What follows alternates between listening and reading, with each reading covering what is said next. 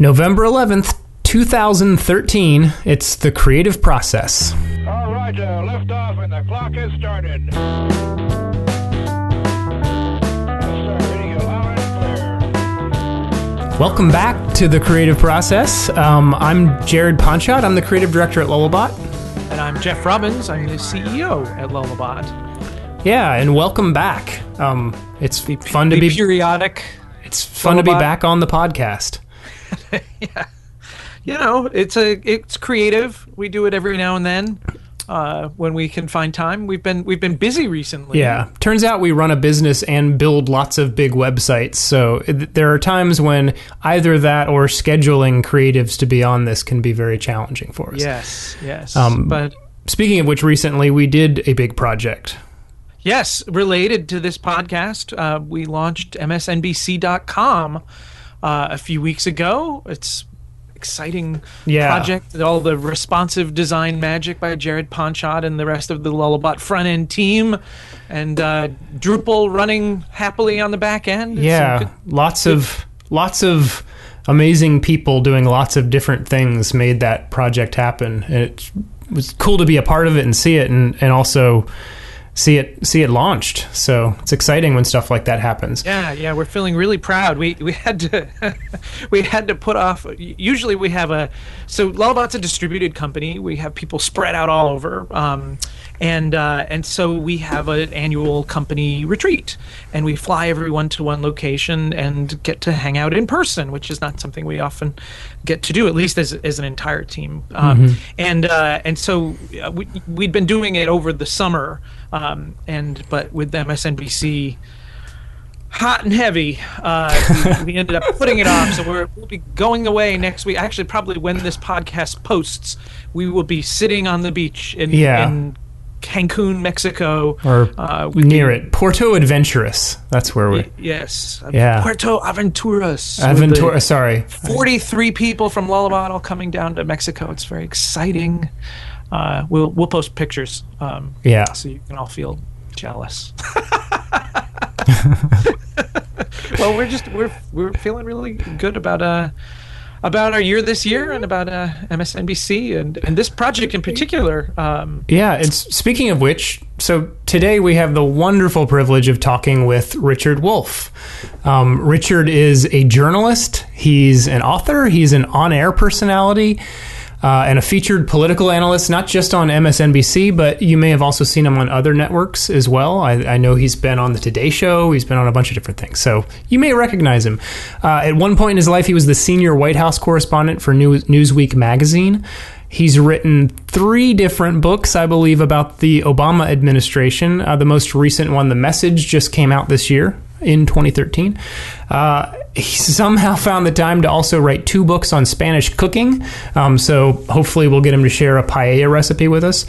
And aside from all that, he's the VP and executive editor of MSNBC.com, where his vision and leadership has helped create this entirely new experience that we're talking about for MSNBC.com, which just launched.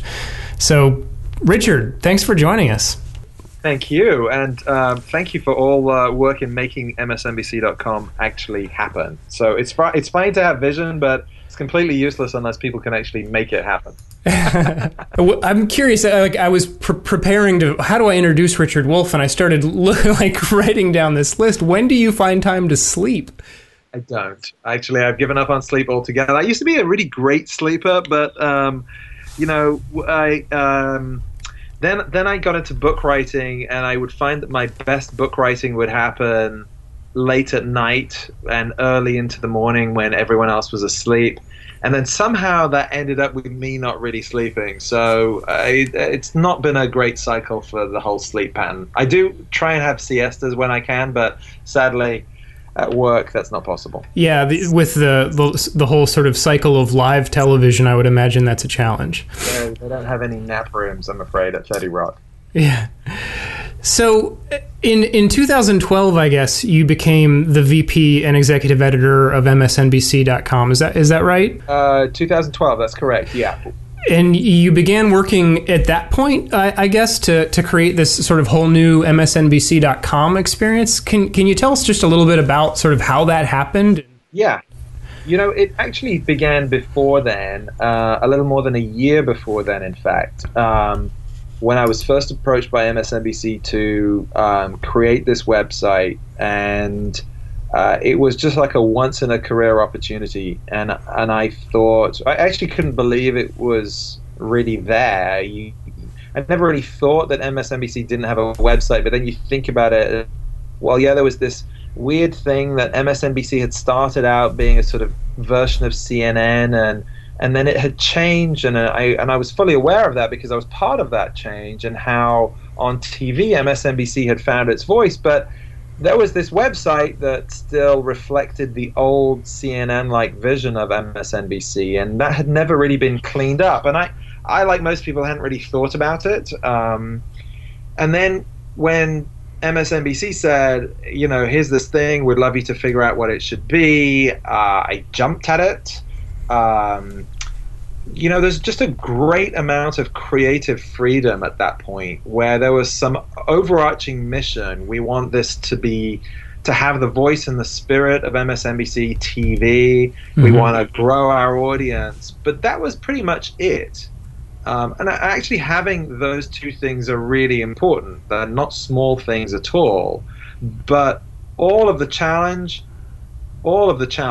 is, and actually all of the fun, the creativity, is translating that overarching mission and that purpose into something real, into actual design, something that will please people, something that has an editorial meaning and function, turning that into UX, wireframes, visual designs, and obviously the actual product that you all have built. And that was a massive undertaking, and also, honestly, a thrilling, creative experience because everything was a blank page. I mean, it's so rare that you would get a big news brand essentially inventing a website from scratch in 2013. So it was really a 2-year, actually slightly more, 2.5-year project. The problem was, because of various corporate things, like, there was a joint venture that had to be unwound. We had a lot of time to do the sort of conceptual work and a really crunch time to do the actual design and build. And that, as you well know, was itself a big challenge. But it allowed me to think through to a great degree. What are we trying to do here? How are we going to try and do it? What are the components, the building blocks? How do we translate it into something real? So there was a lot of conceptual work that I could do, which was very useful, but probably too much time and it was unbalanced. There was nothing we could do about that. There were again these structural corporate reasons why that happened. Sure. Yeah, I've never imagined large, and this may be incorrect. I should qualify that I've never actually worked at a large media company, but I've never imagined large media organizations as being sort of particularly forward thinking and blank slate, let's create something new kinds of environments. I'm curious if you could talk a little bit about the role sort of leadership played in that creative endeavor, and sort of how that happened. Like, is it just that environment was there and so you were free to lead? I was given a lot of freedom. That's not to say it was complete freedom. So, the really challenging thing is to turn the blank page into something that people can review. Actually, that's where all the creativity comes from, right? You start out with something blank, you try and fill it out, you iterate it, and then at that point, obviously this is a big generalization, but at that point, I'd had to take it to a really extensive group of stakeholders, and we had frankly a quite unwieldy group. This is where being part of a big company has its advantages, but it also has its complications. And seek input from really a large group of people of various interests. That took time. It was great to have a purpose and say, okay, here's something that fulfills these main functions from scratch. taking it around a building, around a big organization, gathering input, trying to find consensus on these tweaks and refinements was a lot of work. So I had a lot of freedom, and I also had a lot of consensus building to do around the vision that I thought was the right one. Right. Yeah, one of the common threads that we've talked about on this podcast has been the role that constraints play in the creative process. And I remember being there at 30 Rock with you, and sort of you walking us through the, while live TV is happening, through the newsroom and backstage, and you were talking about sort of this culture of live TV and that inherent constraint. And it's sort of fascinating to me to see how that permeated how this endeavor happened, and sort of this mindset of like, just make stuff, Yeah, it's a constraint, and it's also, live TV is also a sort of a risk-taking environment. So it is an adrenaline rush and a very strong deadline culture. So we do have the attitude of, let's just put on the show, and let's keep on improving it until we get it right in a live public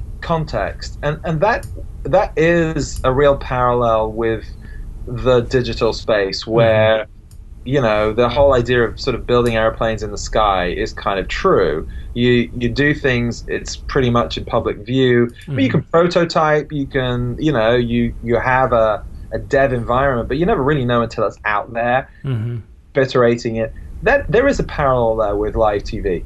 Having said that, it's also a different skill set and a different mentality. It's a different mentality on the journalism side, where you're moving from essentially a verbal, an audio-visual product to a written product. You're obviously, TV is very complicated technically in terms of what it takes to operate a studio, transmit pictures, across a country, across the world. I mean, there are lots and lots of moving pieces to it, and that's why a control room is so complicated. And while a digital build is just as complicated, and certainly no simpler, my boss, the president of MSNBC, Phil Griffin, tells anyone who will listen to him now that he has no idea just how complicated a task and operation this was. Because for most of them, they're educated consumers of the internet, right? They're on news sites all day, but they think, oh, I could just click from one site to another, so it's kind of easy, right? We have that kind of conversation crop up, like just today, when someone will say, why does the video load slowly? And I say to people, without being facetious, that's a bit like, and it's obviously a very different situation, but it's a bit like saying, why does healthcare.gov not work? There are 20 or 200 or 500 answers to that question and components to it, but all you see as an end user is, well, video is a bit slow, or a website doesn't work. And that is something that, again, there are parallels with the TV culture, but honestly, they have no idea. They have no idea why video would be slow, and video is something they probably ought to know about, but they're at one end of the video process and we're at another. So constraints, also parallels. I actually think having a risk-taking culture was really, really important, and that freed me up to do some things that sane people would probably have thought twice about. I don't know if we're going to recover from the association that you've just brought between MSNBC.com and healthcare.gov. They're not related, folks. Yeah, no, unrelated. Not the same. I've had lots of people say, "Oh, you should have built healthcare.gov," and I thought, "No, thank you." Yeah, yeah. All the similar. Yeah, procurement in the government is a difficult challenge. They had 55 agencies involved with it, and contractors. So as complicated as was, I had considerably less people to worry about. Can you talk a little bit about that? Because a lot of the people that we've talked with on our podcast have been like musicians, authors, artists, and that kind of thing. And I'm fascinated with someone in your role that's actually sort of you're managing a creative process that actually did maybe it wasn't 55 agencies like healthcare.gov, but this was a lot of teams working together simultaneously. And one of the things I was most impressed with was sort of how vision was distributed across the teams. And it felt like that was maintained actually throughout the course of the project pretty well. Can you talk about some of the real challenges that, like, in learning things that maybe that you experienced in doing that? I flashed up a quote which has really stuck with me right at the start of this process from the quote's from Johnny Ive at Apple, which is that simplicity isn't simple. It's actually very complicated and hard work to maintain simplicity in anything like this kind of project. That was certainly true, and that quote kind of stuck with me. For a start, I'm lucky to be working in a place where we do have a clear sense of mission and purpose. So the overall direction of this project has never changed. What was a real struggle, and what I think was actually not a small achievement at all for the whole team, was to maintain that simplicity, and simplicity of purpose especially, through pretty much every single page and every single feature and function. Not always, but pretty much. And that was a daily, hourly battle, often with ourselves. Not because people aren't malicious. They're not trying to steer you off course, but everyone has a good reason for saying we should do this my way, and often they're right. There are good reasons why we should do it in a certain way. But you've still got to maintain that sense of purpose. Why are we doing this at all? What's our filter for making decisions? Because unlike other creative projects that I've worked on, this one had, and I'm sure this is true of all digital projects, this one had so many decision points at every single turn. So you could be creative. You could say, this is the best looking thing, this is the most original thing, but often the decisions aren't filtered through that prism. They are filtered through why are we doing this? Is it the best solution for the mission? Is it the best solution because it performs better? Is it the best solution because it looks better? Is it the best solution because that's all we can do in the time we've got? And those decision points just don't stop coming. They didn't stop coming. I mean, that was something that I didn't expect, and that's where simplicity breaks down. Simplicity of purpose breaks down because you get 12 decisions through the day, 24 decisions on a page. I'm just plucking out numbers out of the air. But those decisions, each one of those can complicate purpose because there are good reasons why you would dilute your purpose or simplicity and complicate things. So Johnny Ive's point is that simplicity isn't the absence of clutter. The absence of clutter is the symptom of having a purpose, and that's where simplicity comes from. And I do think that's true.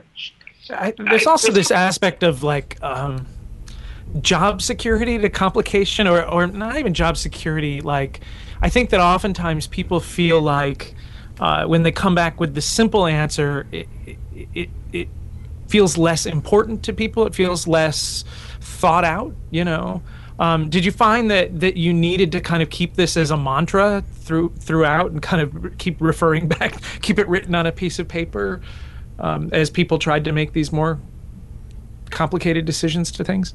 Yeah, I did have to keep it in mind. Yes, I did. And it's an effort. It really is an effort.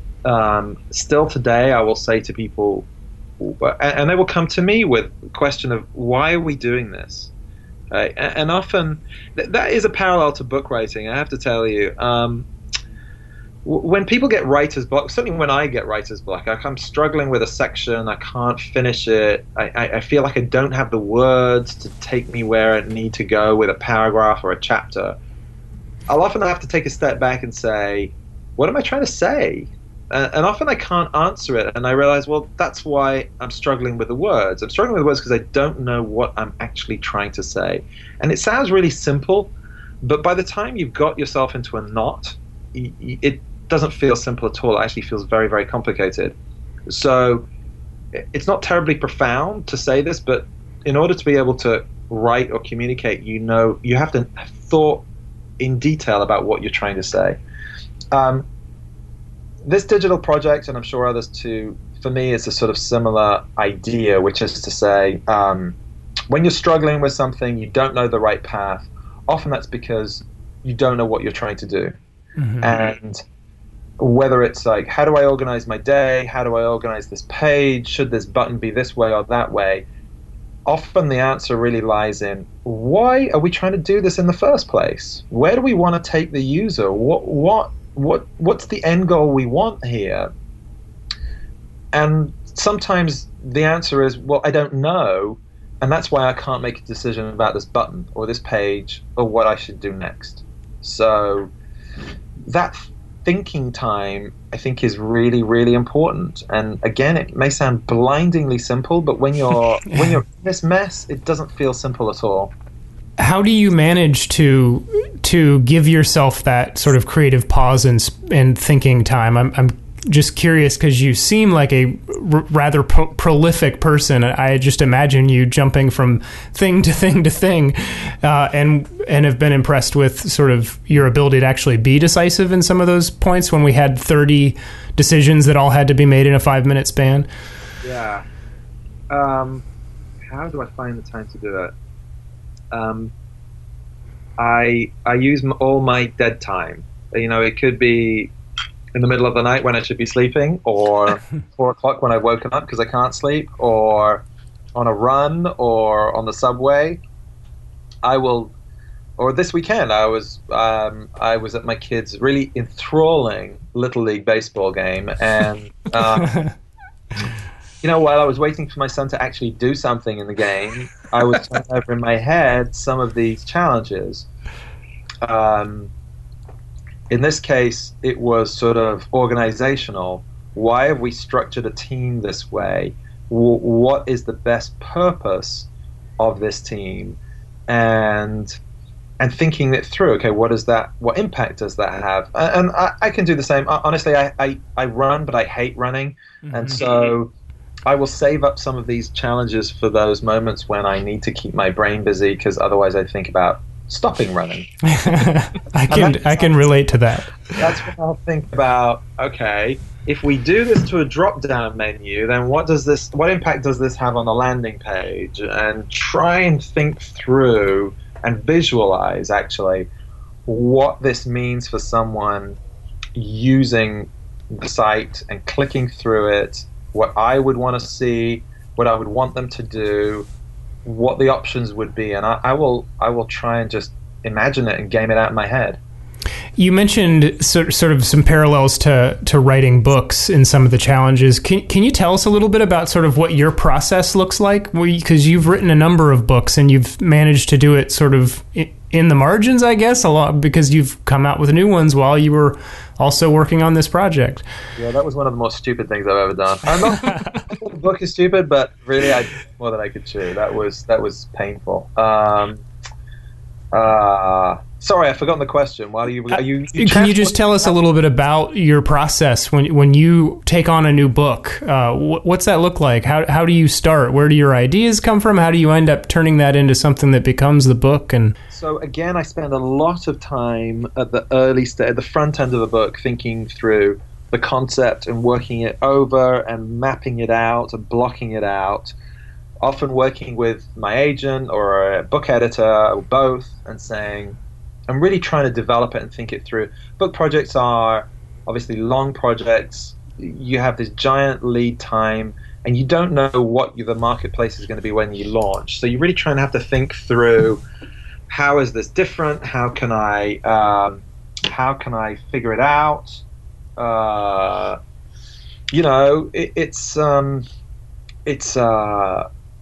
It's a complicated, an ambitious thing. You have to you have to really break it down as we would in a digital project. But you have to break it down chapter by chapter, and then within each chapter. One of my first news editors in a really small town newspaper operation was a guy who he kind of had a nervous breakdown. He'd been a newspaper editor at, I don't know, 29. He was the youngest ever newspaper editor anywhere in this news group.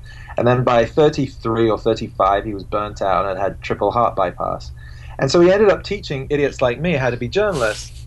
And one of the ridiculous things, he was kind of half mad. And one of the things he told us at the time was how to overcome this daunting sense of, I can't do this. I've got such a giant project ahead of me. My news editor, my boss, my editor has asked me to do this project. How do I go about it? And it's a really stupid thing he used to say, but it has stuck with me. He would say, "How do you eat an elephant?" And we go, I don't know. How do you eat an elephant? I mean, what are you supposed to do? He said, "With a knife and fork." and I'm sure there are animal rights people who'll be very upset. This will be on the news tomorrow. Richard Wolffe says animals were ever hurt in this production. But the idea is you really have to break down an elephant-style project, and that's true of a book, right? So I do spend a lot of time thinking through what's the arc of this book, what are the characters of this book, how do the characters develop, how do I break down a chapter into these knife and fork sized elements, a chapter I can break down into these chunks, and these chunks I can break them down as well, and each of those has to have a plan, and it's like a storyboard for a movie. Yeah, it's interesting to hear you talk about that, because a common thread that we've found as we've talked with, sort of one creative person after another in radically different disciplines, is the inner critic, and how do you deal with the inner critic? And it's the eating the elephant sort of sounds like a version of that. I'm curious if you also sort of, both in book writing and also in your larger endeavors, or I guess book writing may be the largest endeavor for all I know, but do you have strategies around that sort of either responding to or silencing that inner voice that tells you I can't do this, or I don't know enough, or I have it all the time. I think it kind of keeps you on your toes.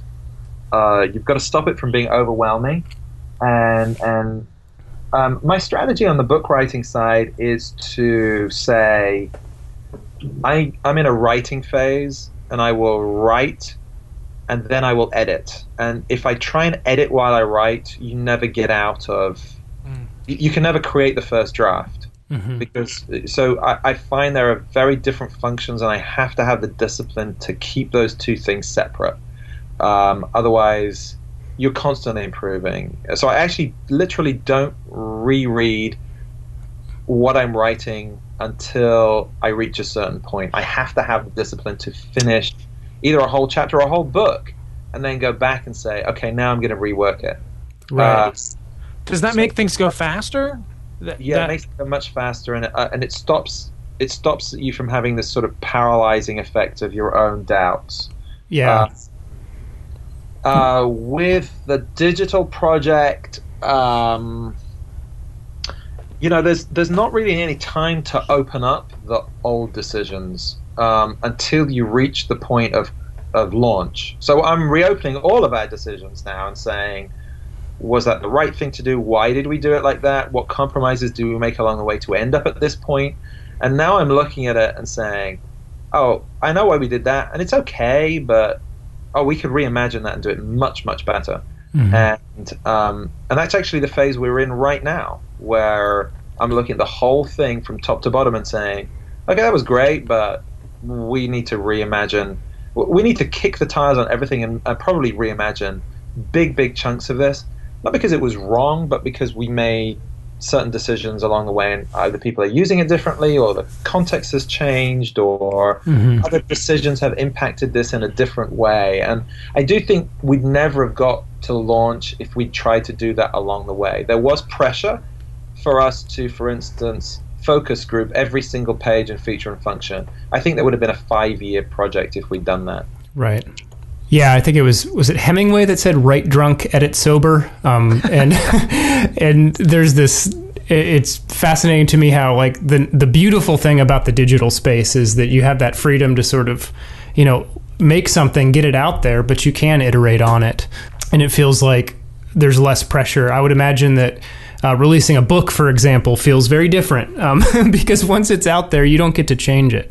No, you don't. And also, you know, it's a fixed point of time that you don't control. So there's just no, you know, when we talk about, well, are we ready to launch? What was the schedule for launch? We're in control of that. You know, healthcare.gov should have been in control of their timing too. But, you know, with a book, you're not. You're locked into a schedule, and it's like a movie opening weekend. You're also defined by what else is opening that week, what else is published that week, what is in the bookstores that month. That's a bit more like a movie launch where, you know, depends on what are the other options for moviegoers. Websites, you know, you've got a million different options, so you know that it's a crowded marketplace, and you're much more in control of timing. Mm-hmm. So your food books, lastly, before we'll let you go, but is that just sort of a personal passion that you've also turned into, you know, your authoring talents? So one of my best friends when I was living in DC is a Spanish chef, and you know, he brilliantly creative guy, and I learned a lot from him about creativity and about actual management and how to manage creative people, which is a whole other discussion about, you know, how do you create, like you create creative and you create a menu, but then you've got to repeat execution day in, day out through thousands and thousands of dishes and plates. I learned a lot by watching him and studying him and how he scaled things and everything else. But then it came to the book. You know, I had just done my first book, and you know, chefs want to write books because everything they do is transient. People eat their works of art, and there's no record of it. So chefs find permanence and influence in doing books. I said to him, look, what we really need to do is get you to have a book, and then the book will take us to a TV show, and that's how you're really going to become successful. And he said, great, but I don't know how to write a book, and you do, so you're writing the book. And he's a big Spanish guy, and very, you think I'm decisive, you should see him. And he's armed with sharp knives, by the way, so very persuasive character. And we kind of had this sort of barter. We would cook together on a Sunday. We'd go to a farmer's market together and cook for our families together. And I learned a lot about home cooking. I was already a home cook anyway. I find it very creative in a very different way from the sort of intellectual work of journalism and writing. Mm-hmm. It's physical, but it's still creative. You're still producing something. And I grew up in a culture, my mother's Moroccan, where food is hospitality, and that's really the sort of thing that binds a family and friends together. So I learned a lot about cooking from him, and the trade-off was, well, we'll cook together, I'll show you how to cook, but, you know, you're going to write for me. And the book we did, there wasn't really a big Spanish cookbook in America at the time. This guy really popularized Spanish cooking in America now, so all those tapas restaurants you probably hate, or the tapas style of eating, which you probably hate. I love it. That started with my friend, and the book was really successful. It was called Tapas, A Taste of Spain in America. It led to both an American TV show on PBS and a Spanish TV show in Spain, which was even more successful. Weird that we wrote a tapas cookbook in Spain that went straight to Spain itself and sold vast quantities. It was great fun. It led to, I wrote the PBS series that he did called Made in Spain. My friend is called Jose Andres. It led to a second book out of that. Chefs are creative people, but they are incapable of sitting down. They're very verbal. The discipline required of writing is not within their skill set. So they we actually wrote it. He would write emails, and I figured, well, if he wrote an email, he could write as well. But it turned out that was a totally different part of his brain. This is not uncommon for chefs in general, but I ended up basically having to interview him and write it as I interviewed him. Often I would write it while he was asleep, which was a particular challenge. It would be at the end of his day, and he's not a nighttime person because he'd have come out of the restaurant and had a couple of glasses of wine. And so all these recipes were in his head, and I had to extract them. All the stories were in his head. It was a kind of extraction from his head verbally, and then I'd write it and embellish it, and then I'd learn his voice and start writing in this weird Spanglish type of thing. and eventually, he'd fall asleep, and I'd have to wake him up and say, "What is the recipe for this omelette?" And he'd like wake up, and he'd go to the stove and start cooking, thinking, "Oh, he's cooking the omelette, right?" And reminding himself. But no, he'd be actually cooking some completely different dish.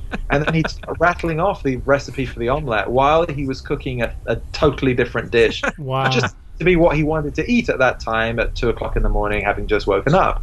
And so it was a very interesting, creative writing thing. And it was great to do it twice over, and the TV show. And I never want to do it again. And you don't find yourself accidentally slipping into that vernacular in Spanglish while you're on air or anything? My kids tell me that when I speak to him, I actually have a Spanish accent. So I have a whole different register just when I'm with him, but I managed to keep it off TV. And now you've got me hungry for tapas. Yeah. Maybe go eat some. Yes. Well, thanks so much, Richard, for joining us, and we really appreciate you taking time out of your busy schedule. So it's been fun, and thank you for all your work, and this was fun. Thank you for having me. Yeah. Take care. Thank you. Roger, you're loud and clear here also.